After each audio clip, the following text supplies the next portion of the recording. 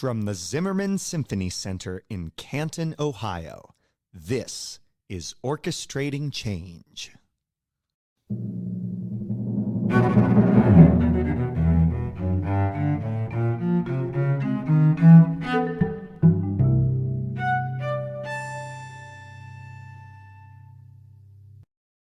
I'm Matthew Jenkins Yarashevitz, Associate Conductor of the Canton Symphony Orchestra. And I'm Rachel Hagemeyer, Manager of Education and Community Engagement. Welcome to Season 3 of our podcast. We are so glad you could join us. This podcast navigates issues that exist in the field of classical music and the world at large. We invite you to listen with open ears as our guests share their experiences and as we discuss these often avoided topics. Our guest today is Tiffany Kennard Payton, Dean of Students at Walsh University here in Canton. She is an alumna of Walsh and has spent nearly 15 years working at her alma mater in the offices of residential life, student conduct, and multicultural affairs, in addition to her current position. She is also a graduate of Project Blueprint, the United Way program started by Season 2 guest Flo Giannani, which seeks to train people of color for membership on nonprofit boards. And she is one of our newest board members here at the Canton Symphony Orchestra. TK Payton, welcome to Orchestrating Change.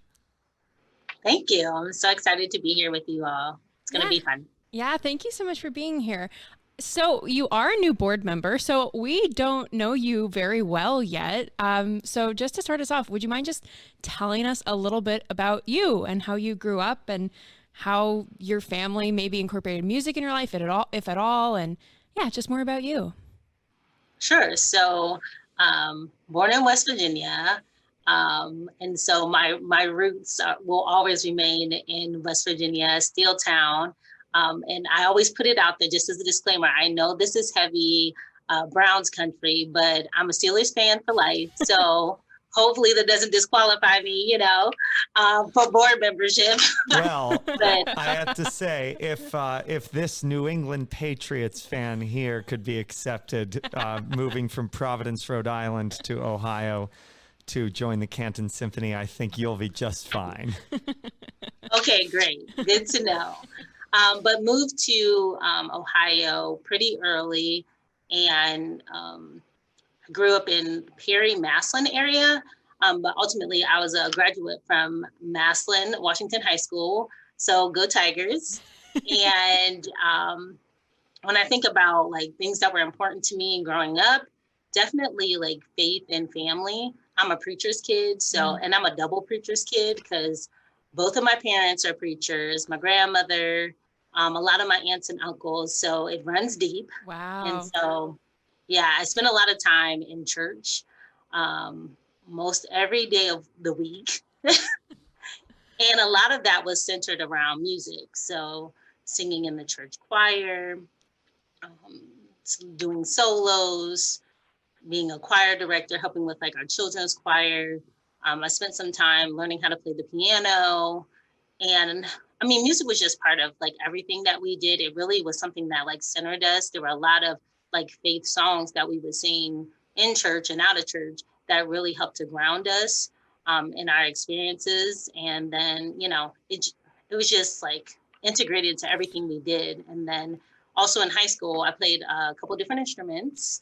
So I was a jack of all trades, master of none, but I did my best. So played saxophone, clarinet, mellophone, percussion over my time there. And so, yeah, music's in my blood. It's part of everything for me. That's so cool. I think, well, I heard two things in that entire thing that one applied to me and one applies to Matthew. I know Matthew's a saxophone player. And then my grandpa was also a preacher. So there's some PK energy in me as well. Yeah, that's so cool. I was curious, what faith tradition did you grow up in? Sure. We're my family's Pentecostal apostolic. And so I call that Sure Enough Church, where very charismatic and, just very, like I said, centered around like music as ministry. So, there's some people that talk about just like a song that someone's singing. We really take that like serious, that you're not just singing a song, you're worshiping and praising God. And it's something that changes the atmosphere many times during our services. And so making sure you're doing it with reverence, but also with full focus and energy, critical. Wow. Very intentional music making.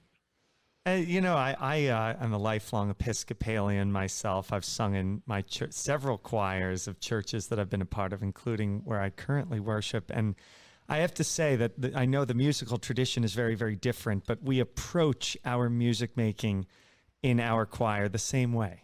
Really, exactly as you described it resonates very much with me in my experience. I grew up Lutheran, and it's a little not as intense in Lutheranism, but here we are. It's fine. Well, I did a lot of my parents were musicians, so my dad forced bluegrass music into the church, and he made it work. God accepts all worship, so like however it comes, Awesome, very fun. So tell us a little bit about your career path. You went to Walsh, and you've been working at Walsh now for a while. Tell us how your relationship with Walsh originally started and how it's continued today. Sure. I would say that my journey to Walsh was a journey of faith as well. So like I said, like faith is like very important to everything that I've done. And I believe that I'm at Walsh, and it's not by mistake. It happened very intentionally because I actually had no intention on being a student at Walsh. I graduated and I wanted to get away from home and spread my wings a little bit. So I had picked a school in Pennsylvania that was like close to 4 hours away. And I got there, and it was a religiously affiliated institution. So, because that was very important to me in my school search, is finding an institution that there was a faith practice that was part of that. But it just was not the school for me. And we know that happens, students transfer, they try to figure it out. And so I took some time away from school and had some life changes. But when I've always had a desire to go back to school, and my parents had previously said when I was graduating, you should go to Walsh. And I was like, no, it's too close.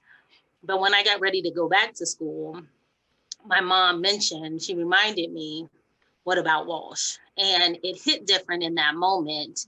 And she said, I think this could be the place for you. And so I came on a tour, and the director of the undergraduate admissions, I will never forget her. Shout out to Linda Suffron.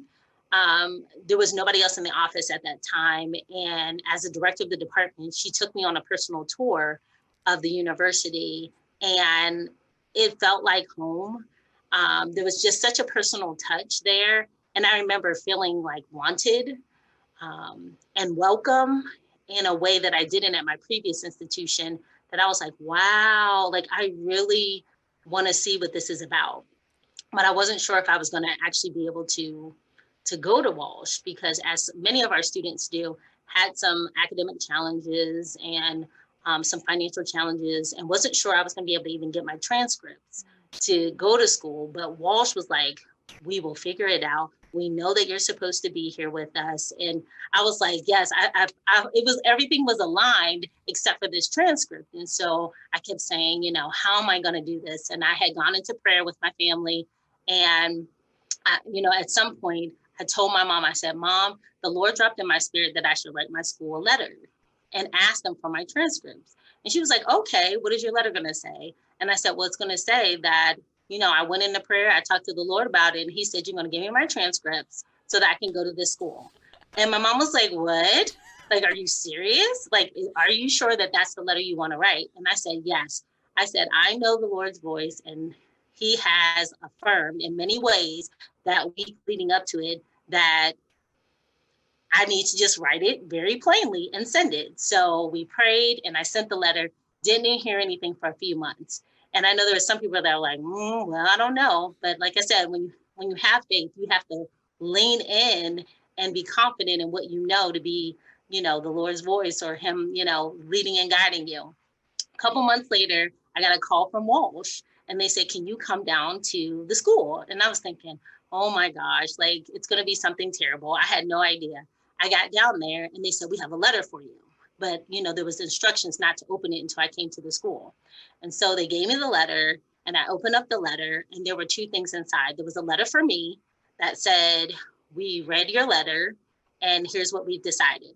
We're going to like waive the grades that I'd had for that semester. Like, so I didn't get any Fs or anything like that. And then they released a set of transcripts so that I could continue my journey at Walsh. That's incredible.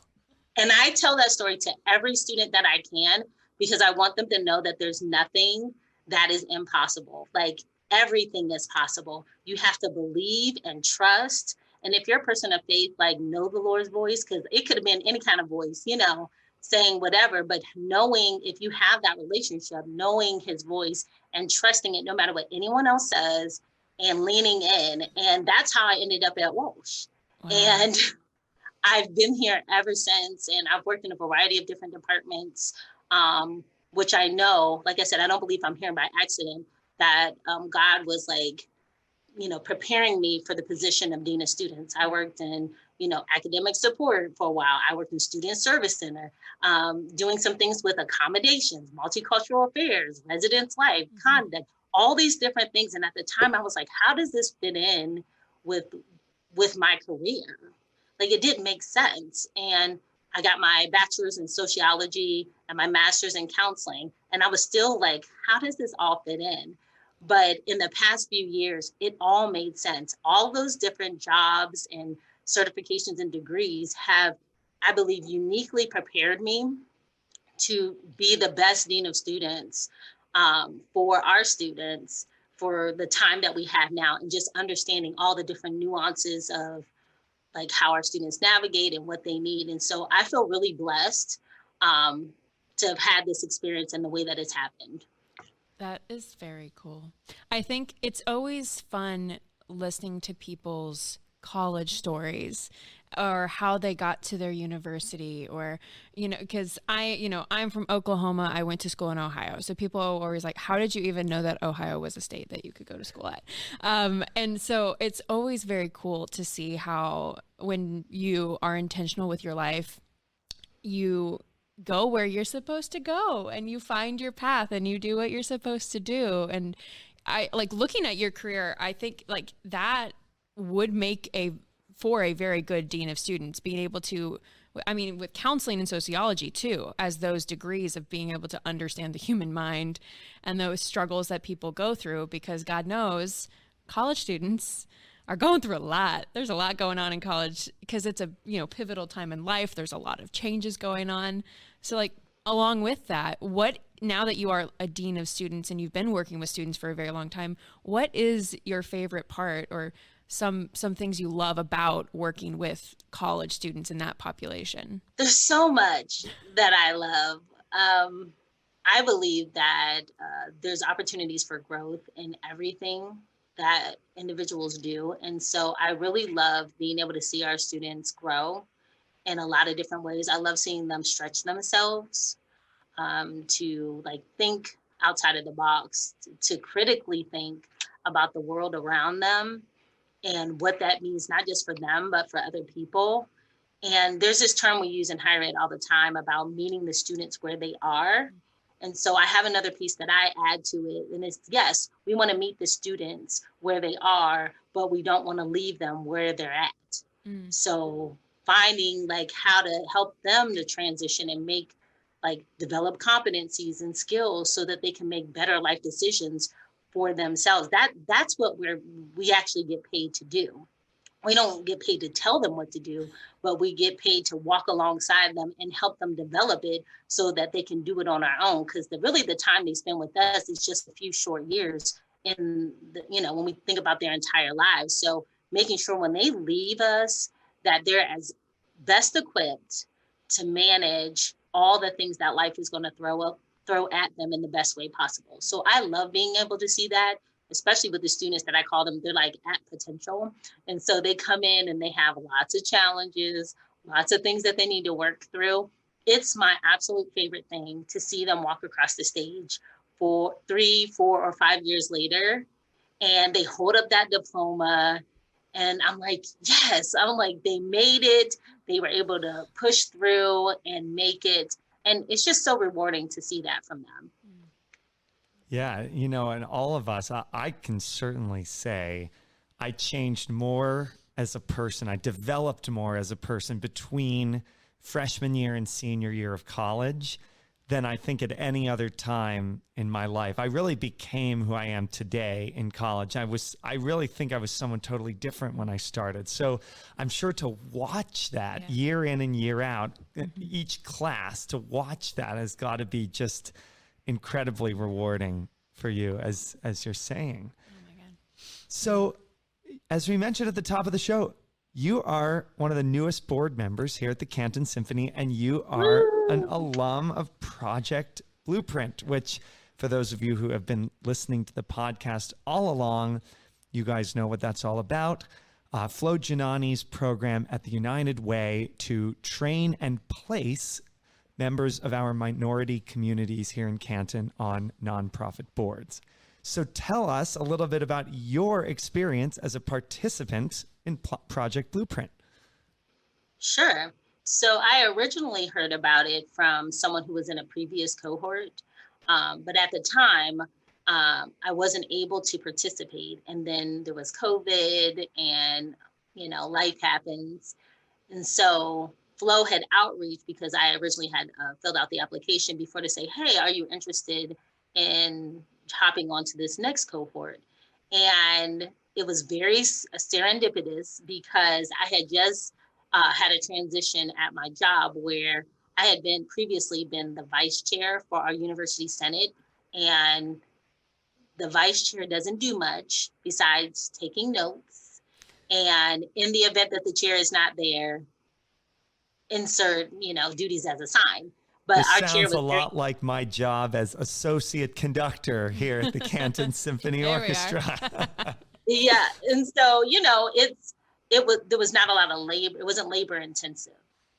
And so when the chair abruptly transitioned to another institution and wasn't going to be at Walsh anymore, the bylaws state that the vice chair takes over. And with like majority vote, then can continue as the chair. And all of a sudden I was thrust into the chair role, which came with a ton of responsibilities. And I was like, oh my goodness, what am I going to do? And it was right at the same time when Flo had outreach. And I was like, oh, well, this is perfect. And so I signed up, you know, had full support of my institution to do that. And, you know, became a part of that cohort for Project Blueprint. What are some things like in that program? What do you think in that program prepared you most for what you do at Walsh, but also for being on a board? I would probably say the initial conversations that talked about board structures. So how boards are put together, the types of different roles that different boards can have. Because like I said, I had some experience, but not enough to really know like the nuances and why knowing those was important.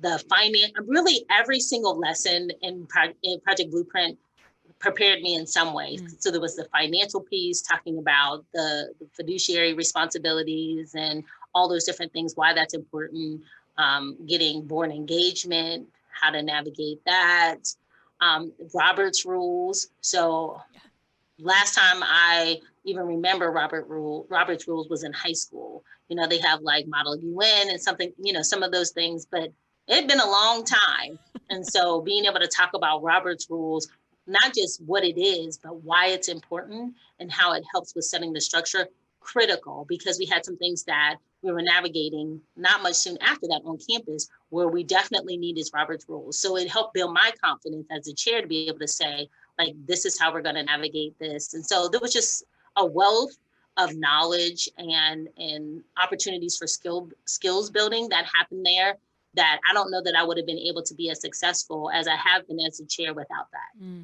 So you took a lot from the experience, not only for going forward on, for instance, here at the Canton Symphony, but also at your job at Walsh, which is fascinating, which is amazing. Now, had you ever thought before being a part of Project Blueprint that you might be on a board like the Canton Symphony? So I had thought about it, yes. But one of the challenges is that, at least it appeared to me, not that this is the reality of it, but it just seemed like I wasn't necessarily in the place to be like tapped in, if that makes sense. Like my thought process about boards before this was that like you have to know somebody who knows somebody to be a part of a board. And there are lots of really good causes and organizations in the community that I absolutely would want to be a part of, including the Canton Symphony. But I just didn't think that that was something that was open to me because I wasn't like tapped in, like in the cool kids group, as I thought at the time, to be able to be shoulder tapped for something like this. And this is something we've heard before. A guest on season 2, Geeta Somayajula, told us that the only way that she got onto the boards that she was on was basically she knew someone who knew somebody who directly reached out to her. So to me, this is something why I see that Project Blueprint and things like it are so important for our communities. This idea that the perception is still that it's like this club of people. And we talked about this at a board meeting recently. Flo was there, about looking at our board and the people who would go out and get new board members, right? Because the people who are on your board are the people who would know people who would want to be on a board. But if your board all looks like the same person and they're friends with people who look like them, it's hard to tap people on the shoulder in our community who could bring new perspectives. And that's why we tend to see a lot of boards that just are very homogenous in the way that they look and are structured. And so, yeah, to Matthew's point, that's kind of the reason why this is so important, because unless you know someone who knows someone in the past, typically, that's not how you got on board. And we did an exercise as a board and staff in the late spring, where we essentially had to fill out a survey of what is the race or ethnicity of your closest friends, the people you go to church with, the people you work with, your neighbors. Like it was, and I was filling it out and I'm like, oh my gosh, I am embodying this. I've fallen right into the stereotype of the answers. Like, and it really opened my eyes, and it certainly was eye opening for us and looking at our board and the way we got to where we are right now. But again, we're just so thrilled that we have connected with Flo, and now we've connected with you. Yeah. So you picked the Canton Symphony as a board to join, as the board that you wanted to join. What excites you about the orchestra? There's a few things. So, when I had gone to, there was a fair that they had for Project Blueprint, and where you got a chance to meet the different organizations and agencies that have board membership positions open. And there was just something about, so I'm a lover of music at my core. It doesn't matter what type of music it is, like I'll listen to it. I actually had a very formative experience when I first went to school as a freshman at the school I transferred from, where I had an international roommate, and I had never listened to like world music before that. And she exposed me to a whole bunch of different music. And actually, I started listening to Shakira well before she was the Shakira that everybody sees today. The one that she used to have like very dark red and black hair, and her music was much different than it was now. But I started listening to her, and that was like back in the late 90s. And I was like, wow, I didn't realize that there was this whole other genre of music that would excite me. And it wasn't that I didn't like it. I just hadn't been exposed. And so I took that experience. And when I thought about the opportunity to be able to be a part of the Canton Symphony in any way, I was like, this is a great opportunity to expose our community even further to something that they may not know that they like it until they have an opportunity to be exposed or have an opportunity to experience that. Because I believe that that's what happens, like particularly in the United States. There's a lot of things that we don't know or that we would like or enjoy, but it's because we're sometimes very like, ego focused, like me. And it's like what's comfortable for me. And so they don't like, you have to be intentional if you want to, be exposed to a lot of different things and to be able to understand other people's perspectives. You have to do a lot of intentional work to do that. And if we would just stretch ourselves beyond what's comfortable, getting comfortable with the uncomfortable, I think there's a lot of opportunity for rich experiences that we can share. And then that creates more opportunities for shared experiences. And then we're like, oh, well, we have this in common, and we can find more commonalities if we would just stretch ourselves. But people just like being comfortable. And so they don't stretch themselves. But I think this is an opportunity like to be able to do that in a very significant way, because like music, it like heals people. And it's something that like really touches the soul, no matter what kind of genre it is. And I believe that this is an opportunity to share more of that. And, we've exactly what you're saying about people being comfortable with what they know. This is something we observe even for the stalwart fans of the Canton Symphony, or really most orchestras across the country. Beethoven and Tchaikovsky sell very well.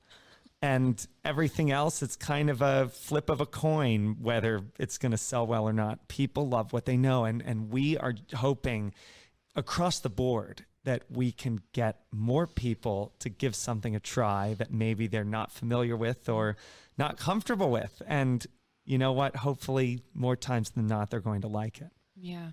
I'm curious, just like a small little question. Have you ever attended the Canton Symphony before? Yes. Okay, cool. So 2 performances at the request of a friend who is obsessed with the symphony. But I previously, been connected to like symphonic music, classical music. I have a daughter that plays violin. And so she has been obsessed with all things classical music ever since she was little. And I can't even remember like, one particular experience that like struck her, but like she came up to me when she was in 5th grade and she was like, how they pick the different instruments and different things, and they have the flutophone and like, all these things that I'm like, oh, okay, that 5th grade music. And she was like, Mom, I want a violin. Okay, so I had to like quickly like shift my mindset as far as like, how can I help her to be successful? We had to go to a violin shop, find the right kind of starter violin. I learned a lot about bows and strings and like, all these extra things that you need to have. And, from there, we, as a family, we started to listen to more like classical music because she was practicing that. We went to a ton of like string quartet, all of those different things. And it was just an opportunity for us as a family to be able to come together, because we would get tickets for my extended family that's in town. And many of them had not been exposed to any kind of like classical music or symphonic music at all. And so for many of them, it was like their first time listening to an orchestra. Right. And so, yeah, it was great. Yeah. I find that a lot with, when I play bassoon, and when I started playing bassoon, my parents were not symphony goers before. Like my dad's a musician, but symphony wasn't his thing. But when I started playing a classical instrument, we started going to the Oklahoma City Philharmonic because I was in the youth orchestra, and we were going because I was obsessed. And that's how my parents now are still season ticket holders, because of me picking a classical instrument when I was a kid, which I thought and that's really interesting. I feel like maybe that happens with a lot of parents. Right. I have the same story. My parents are subscribers to the Cincinnati Opera, and my mom is on the board now, largely because her son has conducted a ton of opera, and she, through going to my performances, it's been a little while since I've done opera, simply because of the way the profession works sometimes, but simply by going to a bunch of performances in my earlier years as a conductor, she fell in love with the art form and is now super, super involved with it. Very cool. Yeah. I'm just curious, like being a board member now on this Canton Symphony's board, is there something about being a board member that excites you the most right now? I think just being able to like share my perspective, as I was saying earlier, I believe that all the different experiences that I've had, it's not by mistake.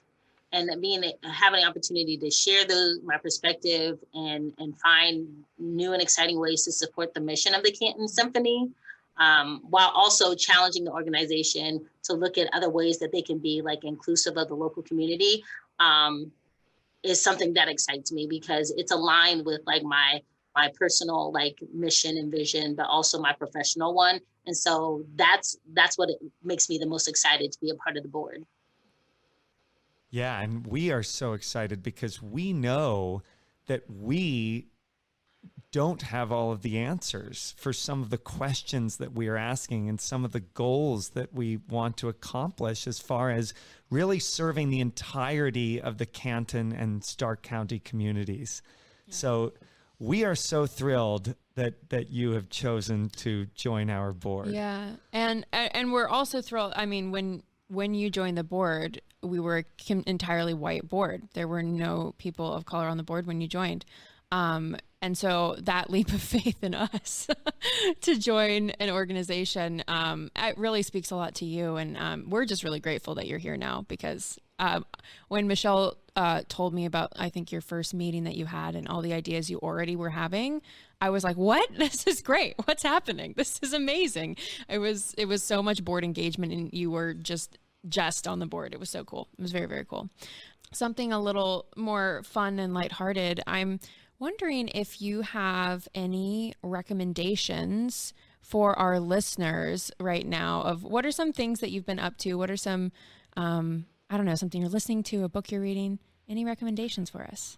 Okay, so I absolutely love this question. When I saw that on the list of questions, I was like, oh, I'm so excited to talk about this because, well, and not knowing that this is where we were going to end up. Okay, right now I am completely obsessed with Damien Escobar. Are you guys familiar with him at all? No, I am not. Okay, so I need you to write down the name, Google it, go to your Apple Music or Spotify, and check out his music. So he is an American, violinist? Am I saying that correctly? Yep. Okay. And he was like a youth prodigy. He was at Juilliard when he was like 10. He's done like all these like amazing things. But the reason why I know him is that him and his brother, I know his music from something called Nothing But Strings. So they were on America's Got Talent. They've been involved in a lot of like different like trendy things, like just at different concerts and different things like that. But I started listening to them through that, and then took a break and decided to come back and do like some solo work. Oh my goodness. His solo albums are the bomb. And it's great because I need like this mix between like urban music with a classical feel at work, you know, like way better than elevator music that I can play at work that is still has a groove and whatnot, but it matches like the atmosphere that I want in my office. And he has these albums that are just amazing. He takes like he does pop, R&B, rap, all different types of genres of music, and he puts this like classical, like it's like this fusion of like all things great. And he's amazing. So if you haven't listened to Damien Escobar, look him up. Like my ultimate goal is to get to, if he has a concert or if he has like something, I don't care if it's in a hole in the wall, I will be there. So yeah. Does he perform, is it just solo violin that he does all of these different genres of music, or does he work with other musicians? So yeah, so for his album, of course he had like music production, and because he did like, I'm trying to think of, he has this rendition of like Purple Rain. Oh yeah. Which is one of my absolute favorites. Yeah. And so he has like a live band that performs like with him, like for the music, but he does a little bit of everything. He just had a Christmas album that came out, which is amazing. Like I have the alert on Apple Music, so anytime anything comes from him that I can see it. But his last album was 2020. which was the Christmas album. But I listened to him like a lot. It's just good music. Amazing. Very cool. Very cool. Very, very good. Well, Damien Escobar, everybody, Yeah. if you have not, as we are going to do, we are going to check him out, and we encourage you to do the same. From your perspective as a member of the Black community here in Canton, what kind of impact do you think your membership on the board will have in making the symphony a more welcoming place for the members of your community? My answer to that is really simple. I think that it provides an opportunity to shatter myths and stereotypes about who classical music belongs to, and it'll help to continue the conversation. I mean, that's all we have. I mean, there will be some people that may be like, well, why is she on the board of the Canton Symphony? You know, come talk to me about it, because then, you know, we can talk about why you should be, you know, why you should subscribe to, you know, Canton Symphony and support the Canton Symphony and share it with your family, friends, and children. And so I think there's an opportunity to do that, because that's probably, I mean, from my perspective, I believe that that's why there's not a lot of like minority like representation within the classical community. Mm-hmm. And I think we have an opportunity to shed some light on why that doesn't have to be the case. Yeah. I mean, we've talked about this extensively about, I mean, classical music at all levels: musician, composer, conductor, administration, board, audience. I think those are all the levels. There might be more. Primarily and overwhelmingly white. And, you know, it should not be that way, because that's not what our communities look like. And we've said this many times, that if we want to stay relevant, if we want to continue and survive in 20 years, we've got to spread a wider net. We've got to have bigger arms that are more open to different types of people. And we have to make space and listen to those people. So I'm really glad. I mean, it's what you said, very simple. You summed it up: dispelling myths. And I think that we're really trying to do that here. But our audience here in Canton is still very, very white. And you said you've attended concerts before, but why? I mean, you kind of answered in your last answer, but why do you think it is that way? What do you think we can do even now and starting this season and moving seasons from now to kind of make our audience look more like what Stark County actually looks like? So, okay, as I was thinking about what this would mean for me as far as my election to the board, I decided that it was important for me to do some, like, at least some introductory research into like the history of classical music and different things like that. And it seems to me from just a little bit of research that I've done that historically classical music is like economically and racially like elitist in some ways. And I think that's something that like it has a certain connotation like within the Black community. I said, but what I also found is that there are Black composers and musicians that have been very much part of the groundwork and the foundation of classical music.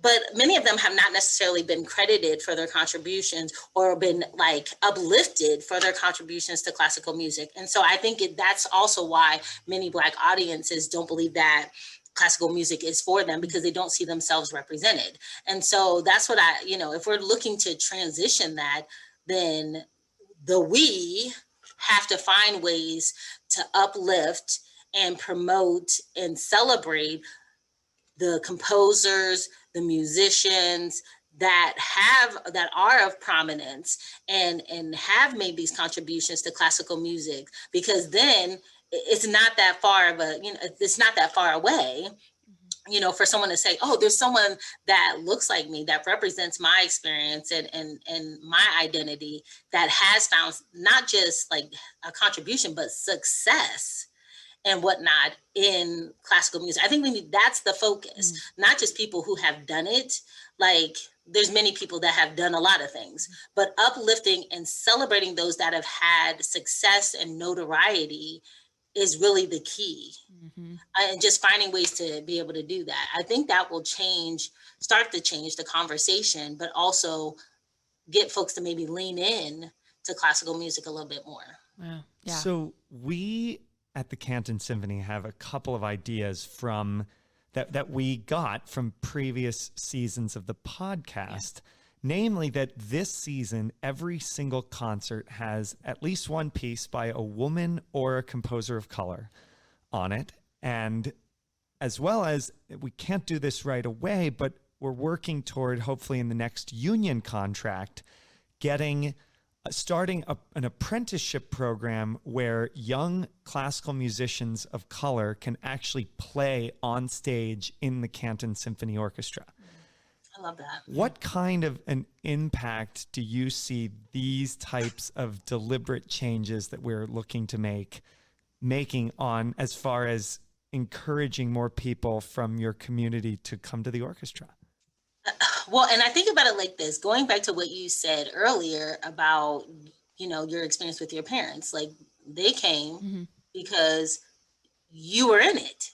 And so having these types of like programs and like very intentional highlighting of these things, I mean, they kind of sell themselves. Like if my daughter is in the symphony and she's sitting in one of those seats, of course I'm going to come and I'm going to invite other people to come as well. And so finding those and I mean, I know that even at the school that my daughter was at, she wasn't the only violinist at that school. There were 3 other young people of color that were part of the orchestra.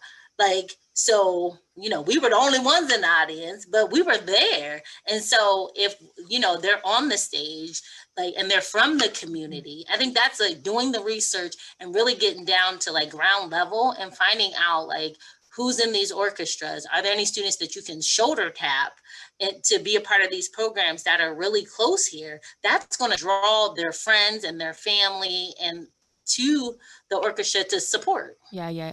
And I think this year, so we're recording this in September of 2021.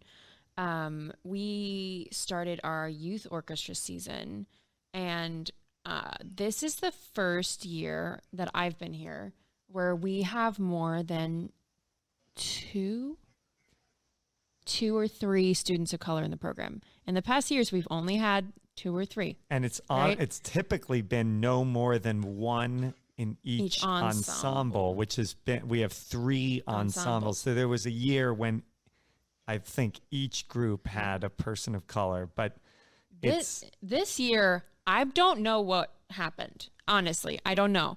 But we have far more students of color in our program this year. And I'm very excited about that because and we're also doing an incentive to try to get our students to take their parents to Canton Symphony concerts because, young people grow by listening to the music that they're playing. So bring your parents along with you. And so I'm really hopeful that will introduce some more new families into the symphony. And this season, if you've been coming to our concerts, you've been able to see our gallery that features local Black artist Eric Freeman. And I'm really excited about that. He's amazing and has been putting together some amazing work. So I feel like we do have some touch points this year, and I'm excited to see how it plays out, and I'm hopeful that it goes over well and that people enjoy it and we start just naturally seeing a more diverse audience in our hall because honestly, we've got to do it. It has to happen. It's like a non-starter at this point, I feel. But I kind of going back to you being a board member and, your excitement about being a board member, why do you think it's important that we continue a push to diversify our board even more throughout the next however long we exist as an orchestra? Well, I mean, we talk about it at my institution all the time, is that we have a duty to make sure the folks that are making the decisions about the agencies that have outputs for our communities reflect the people that are in the community. Mm-hmm. So that's it, and period. Where we are, we're in downtown, downtown Canton. Look around at the community and what do those percentages look like? Do we have boards and and individuals in decision-making roles about the outputs that are impacting the community? And it sounds like, just from like all the conversations that have been had, like typically that's not the case. And so to me, that seems backwards. When we're talking about trying to do programming or initiatives for the community, how do you know what the community really wants if you don't have people from the community in those, at the table? That doesn't make sense. And then, then there's sometimes like an indignancy or disappointment when a program or initiative doesn't go the way that, an organization would they would want it to go. And then you have to ask yourself the question, well, did you ask the community who was there for that conversation? And overwhelmingly, they're not there. And so because we talk about all the time, like, we have students. And so when we have these big decisions we're making, of course, they can't be there for every conversation. But if there's some opportunity for us to get the students who these decisions are going to impact in a room to get their feedback and find out what's important to them, then we have a much better opportunity for success because we've asked the people that it impacts. I mean, I believe the same holds true for that. That's why we have to continue that type of work. Yeah. Yeah. For sure. Yeah. That's great. And, even when we planned our season for this year, and yes, we have many concerts that have a composer of color on it this season, but even that was done just us. Like, you weren't on the board yet. And we sort of took a leap of faith. Like we hope that this will speak to people, but we're glad that we now have you to consult about this and help us out when we are flying blind, so to say. We don't know exactly what the right solutions are. So again, we're just so thrilled that you're here on our board now. Now, as we continue to grow and develop our board, what can we do to make the board a safe space for people of color? Okay, so I will tell you, this is probably the hardest question for me, because like when I think about like safety, it has to do so much with like experiences and whether people are willing to take the risk, based on their own experiences. So this was a hard one for me. I think it's just that we continue to create space. That's it. That's all that's in your control to do. It'll be up to the people, to make their decision. And there's not a right or a wrong decision. They'll have to decide if the space that has been created is enough for them to risk, being vulnerable and and connecting themselves in that way. And that's something that like the board and the Kent Symphony will never have control over, but we just create the space. We continue to ask the people that are impacted and then just continue on. That's all we can do. Yeah. This idea of creating more space. This year at the Tonys, someone who won best screenplay, and I'm forgetting names. They're not coming to me right now. Screenplay. No, screenplay. Best play best or play, best book of a musical or best something book, like that. I forget who it was. Someone, but in his he was a black man. In his acceptance speech, he said, "We love Shakespeare. We love Chaucer. We love all these people. We love them, and they're great, and they have a place at the table. But the table has to get bigger." Is what he said. He's like, we don't remove people from the table and add new ones. We just make the table bigger. And I remember thinking exactly goes for classical music as well. And everyone has their place at the table. So Bach, Beethoven, Haydn, Tchaikovsky, they're all at the table. We just have to make the table bigger. Same goes for our board. So I really like that, just making more space. I think that's interesting. And it's hard now, a year and a half or so after the pandemic started, when I went from conducting almost every weekend at the beginning of 2020 to doing nothing at all for over a year. And in that time, I discovered all of this music that I didn't know existed before. And now it's hard for me to imagine that I ever didn't know it. I'm going to be conducting Florence Price's First Symphony with the Youth Orchestra. By the time this episode airs, the concert will have already passed, but it's coming up in about 2 months.